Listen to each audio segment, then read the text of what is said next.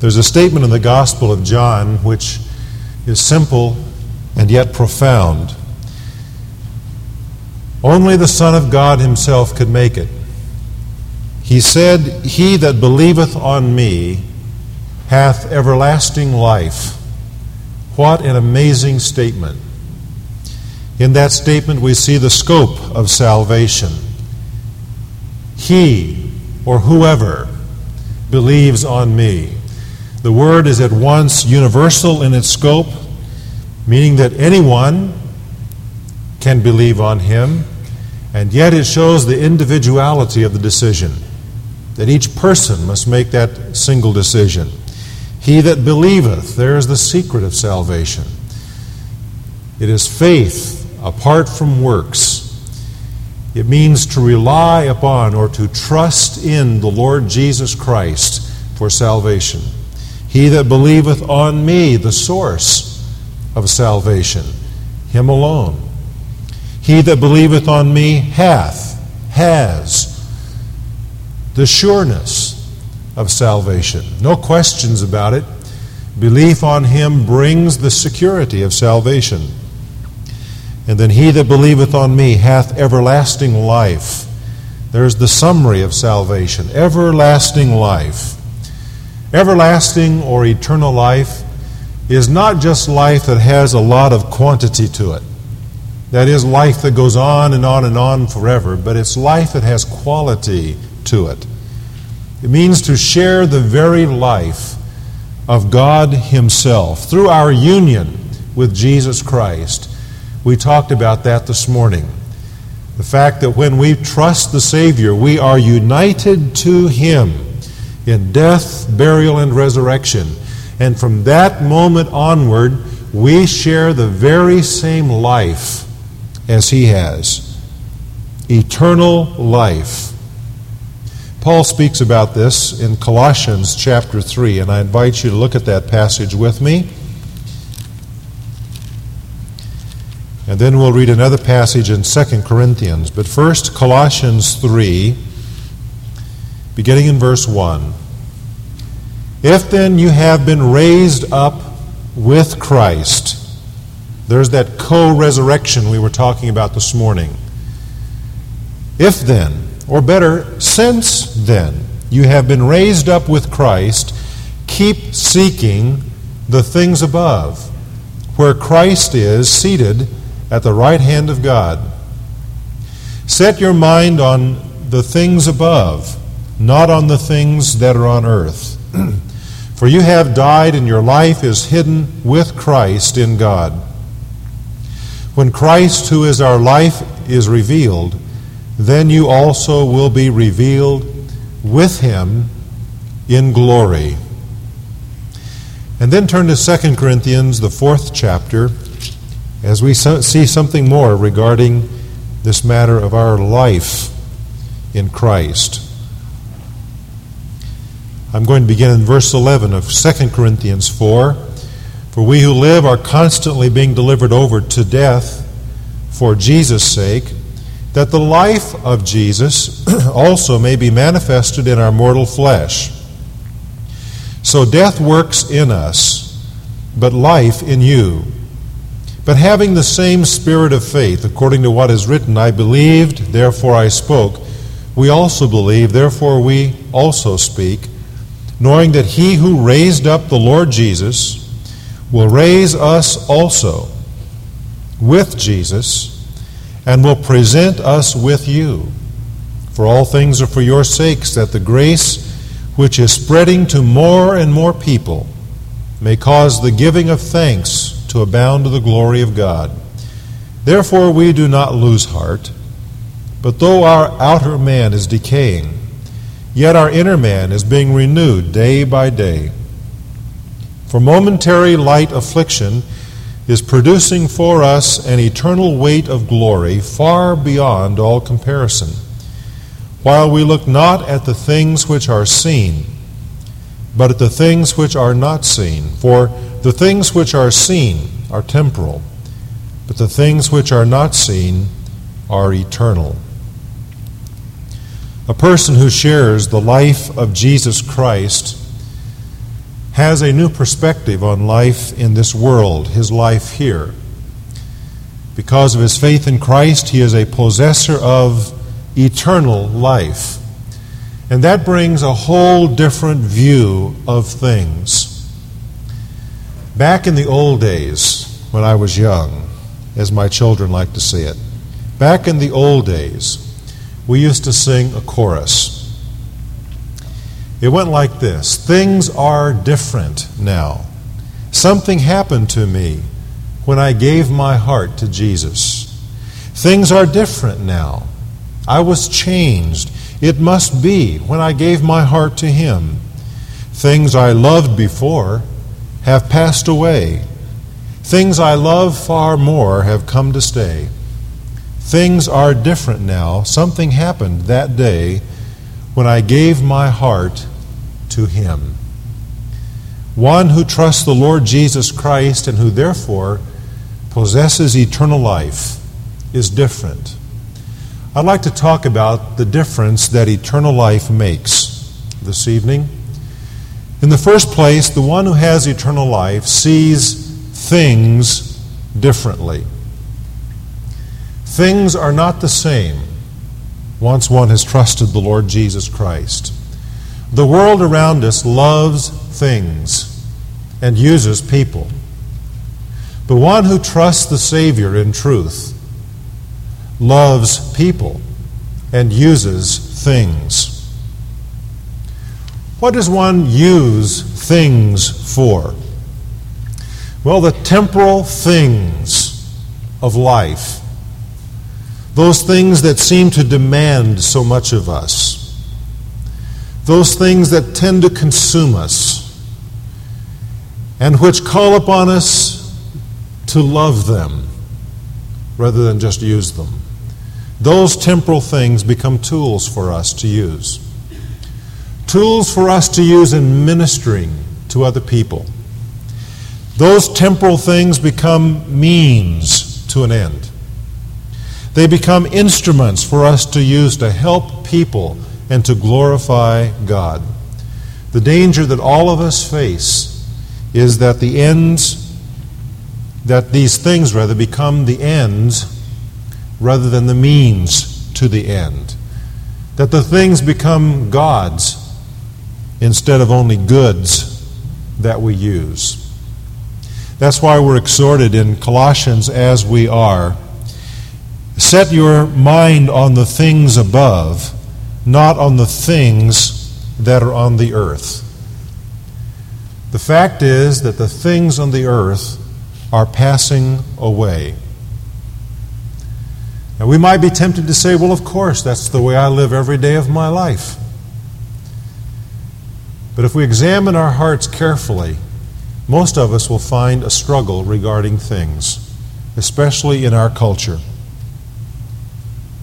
We are willing to sacrifice a lot of quality in life for things that we might enjoy. It's not that those things are wrong in themselves. Things are a part of life, aren't they?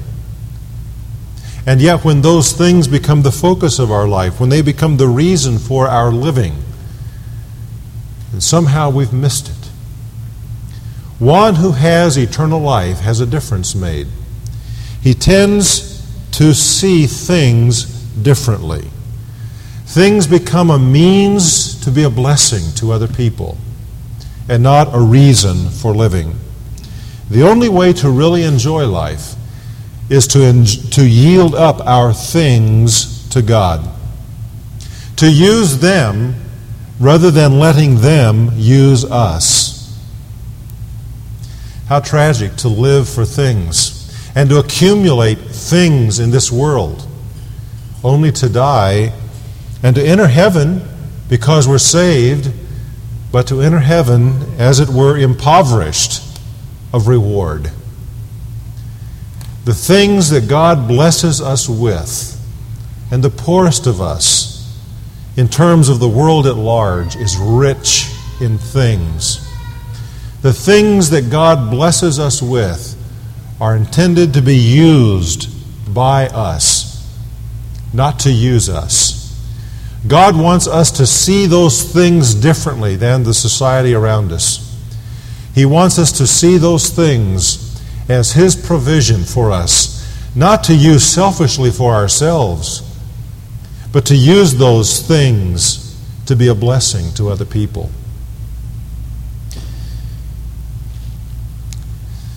One who has eternal life sees things differently. The one who has eternal life also sees people differently. He sees people differently. The apostle mentions this in 2 Corinthians chapter 5 in the context of where he talks about the love of Christ controlling him, and that one died for all, that we who live might no longer live for ourselves but for Him. And he says as a result of this change of perspective in verse 16, therefore from now on we recognize no man according to the flesh. Even though we have known Christ according to the flesh, yet now we know Him thus no longer. One who has eternal life sees people differently. The New International Version puts verse 16, the first part of it, this way: so from now on we regard no one from a worldly point of view. How do you see people? There are some who see people as pawns. To them, life is something like a game, and people are the pieces on a chessboard, as it were. And they move people around and adjust their relationship to them in order to gain the greatest advantage for themselves. People are to be used like in a game. Others see people as obstacles. Obstacles that stand in the way of what they want. And they're willing to do whatever they have to do to remove the obstacles in their lives to accomplish their ends. What a sad and tragic way to live. Others see people as nuisances. To them, people are just something to put up with. Other people are just something that's a part of the downside of life. And the thing they really look forward to is to get away from the nuisances around them. And then there are those who see people as enemies. To them, life is like a big war. There's that side and my side. And the real purpose in life is to win, to be the victor at the end. And other people are seen as enemies. How tragic to see people in any of those lights. One who has eternal life sees people differently. One who shares the life of Jesus Christ, which is what eternal life really is, sees people as individuals. And each individual is God's creation and potentially God's child. It's hard to look at people that way, especially nasty people. People you don't like to be around. Now, you probably don't have people like that in your life, but some do. People that are just difficult, who seem to enjoy making life miserable for everybody else in the office. People. But one who has eternal life, who has God's perspective, looks at people, even difficult people, and he recognizes that that person is the creation of God. However marred, however distorted that image of God be because of what sin has done, that person has the life, the natural life of God in him. And that person is a potential child of God. And so he sees that person as Christ sees him. Too often we're tempted to see people from a worldly point of view, aren't we? There are people around whom we cower and shrink. We see them because of their position, perhaps, or their wealth. There are others that we look upon with some spite because we think ourselves better than they are. They're poor, or they're lowly, or they don't have it all together. There are others that we admire, the elite, the ones that seem to have arrived, the ones who are, quote, successful, as success is measured. How do you see people? Those people that you work with, those people in your neighborhood. May I encourage you as a child of God to look at them differently than you might normally, but see them as Christ sees them. See them as lost sheep who need a shepherd. That's how Jesus saw them. He sees them as lost children who need to be restored to the Father. Do you see them that way? It is easy for us to look down upon others, to see ourselves in relation to them and to see ourselves above them or better than them. Oh, not because of what we are, of course, we say, but because of what God has done. But how sad when we see people that way. Oh, that we might see people through the eyes of Jesus because we share His life. And that because we have eternal life, it makes a difference the way we see that person in the office or that neighbor, that person that we are friends with, that schoolmate. That we see that person as Jesus would see them. That's a challenge, friend. Oh, there are some people it's easy to see that way. But there are some people it's hard to see that way. Oh, that God would give us the eyes of Jesus to see especially those that are unlovely as He sees them and as He loves them. The difference eternal life makes, we see things differently and we see people differently. And then one who has eternal life sees the future differently. As we look at the future that is before us, there are some things that ought to be concerns, I suppose. One of the things that all of us realize is the decline of our culture, of our society. How long are we going to be able to last anyway at the rate we're going? Spending up our resources, living on borrowed money, pushing ahead with loose, immoral living and approving that in our midst, promoting pornography, making that a part of our culture in our neighborhoods. How long is this culture going to be able to last? It's uncertain. And then, of course, as believers in Jesus Christ, we look at the future and we say, how long is it going to be before we face some kind of a significant persecution? Right now, there is building up tremendous tension in our culture between two forces that are opposing each other. Right now, it's those who are pro-death and those who are pro-life. Our culture is developing into camps. We are less and less a unified people. The idea of pluralism, it's only an ideal. It can never be reached in any society. I think it's Bill Gothard who says that a society that is pluralistic is only in transition from one set of moral standards to another. And that's where our society is headed. Our society is dividing up into camps around various issues. And it may not be long before there is a tremendous force exerted against those who believe what you and I do about God and about the Bible and about Jesus Christ. But then to bring it down to a more personal level, what about growing older? Isn't that fun?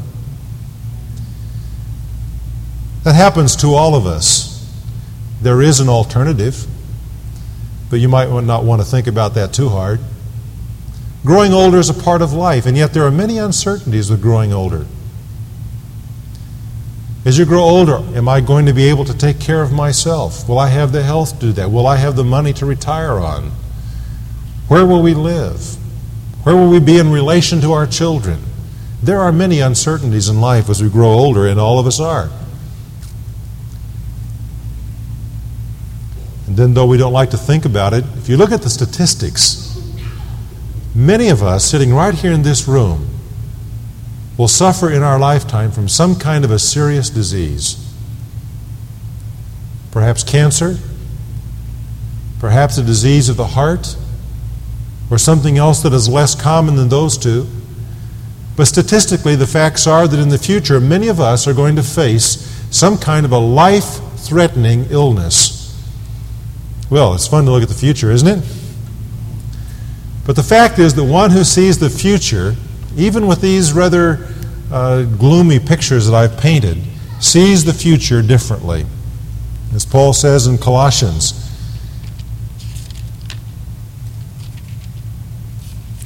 there's Colossians. I knew it was in there somewhere between Philippians and the next book. When Christ, who is our life, is revealed, then you also will be revealed with him in glory.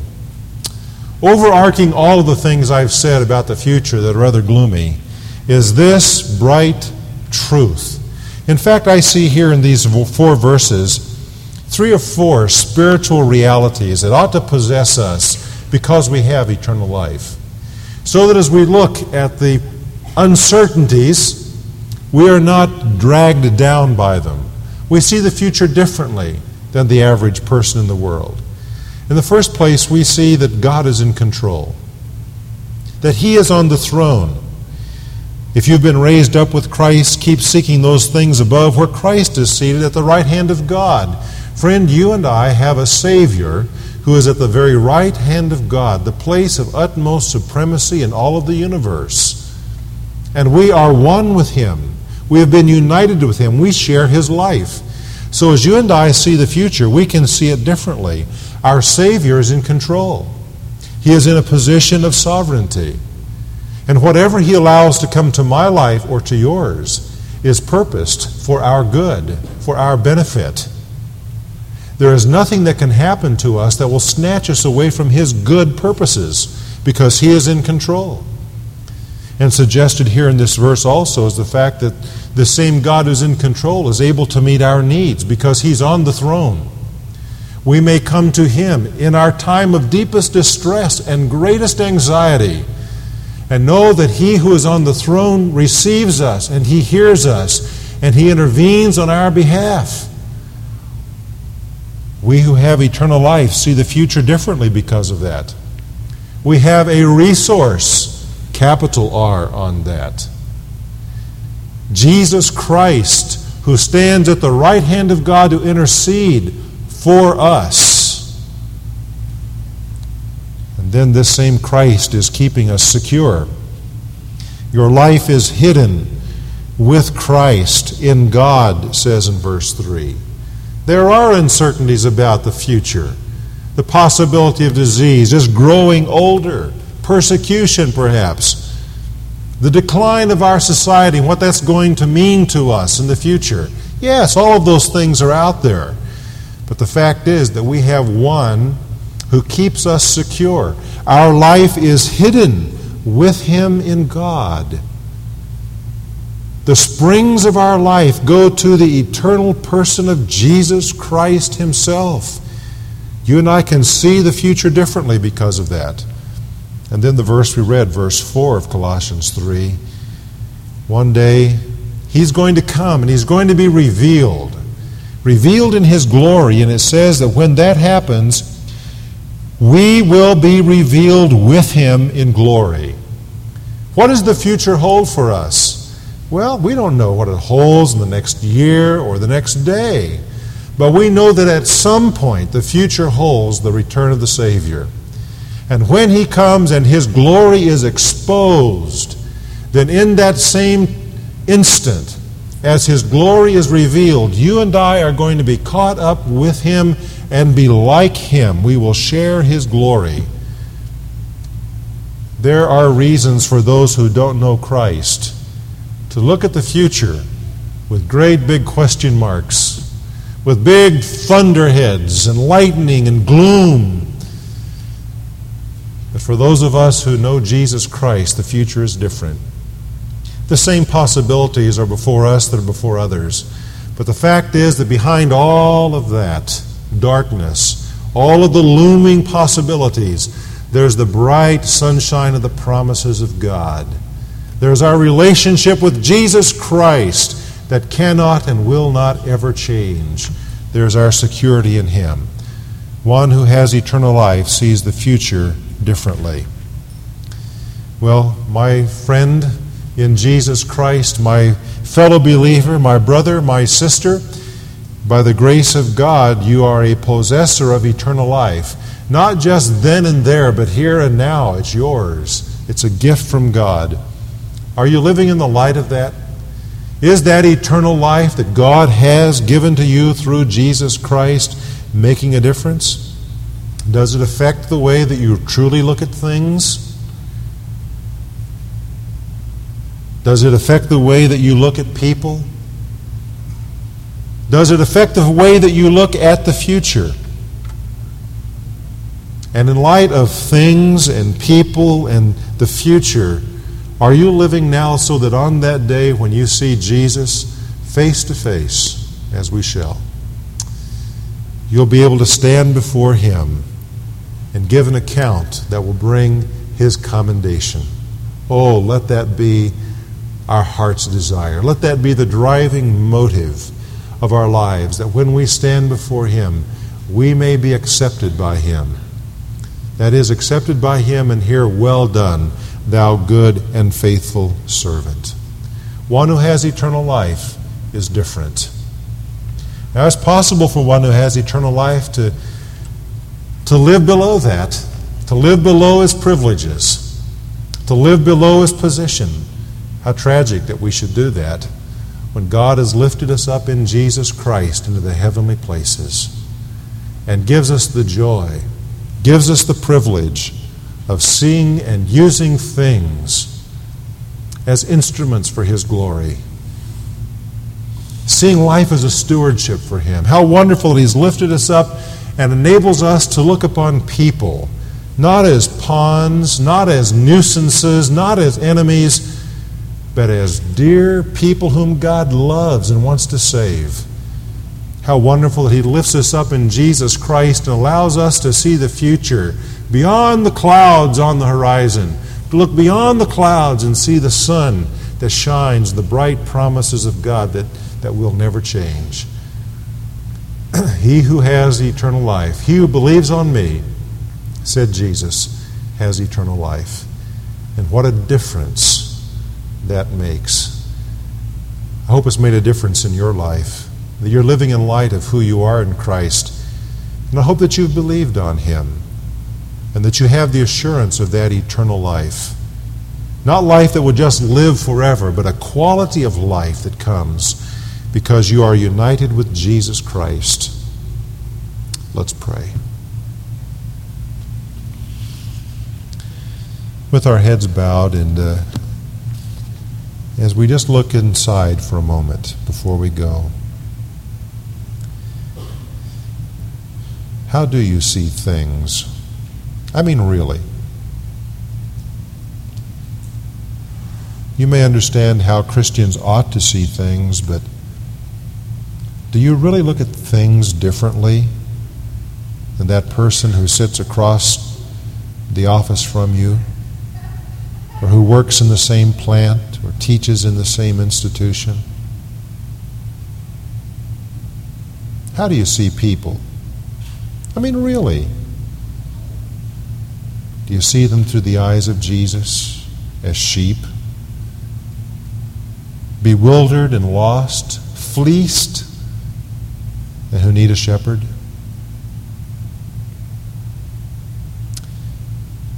How do you see the future? Is it bright with the promises of God?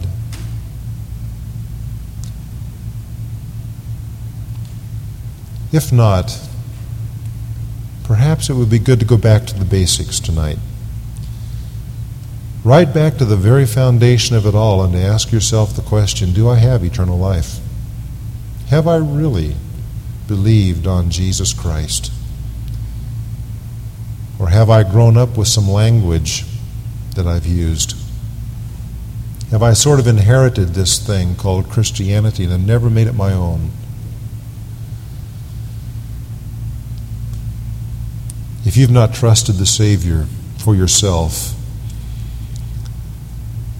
would you trust Him tonight? He said, He that believes on me has eternal life. Believe on him. And if you've believed on him, let that eternal life make a difference this week. A difference in the way that you see things and people and the future. Lord Jesus, you are life. You are the fullness of life. You are abundant life, and we love you. And we desire that the life you have given to us as a gift of grace, that life will make a genuine difference in the way that we live. I pray that this week, as we deal with things, as we encounter people, as we enter the future, that we'll enter it as the children of God and hear your well done one day when we see you face to face. Thank you for this Lord's Day and for our meeting together here in church. And we are mindful that there are many tonight who have no hope of eternal life. Lord, burden our heart for those, our friends, our neighbors, and stimulate us to reach out to them with genuine care and love for Jesus' sake, and to build bridges into their lives so that they too might believe on him and have eternal life. Thank you for hearing us and meeting with us tonight. Amen.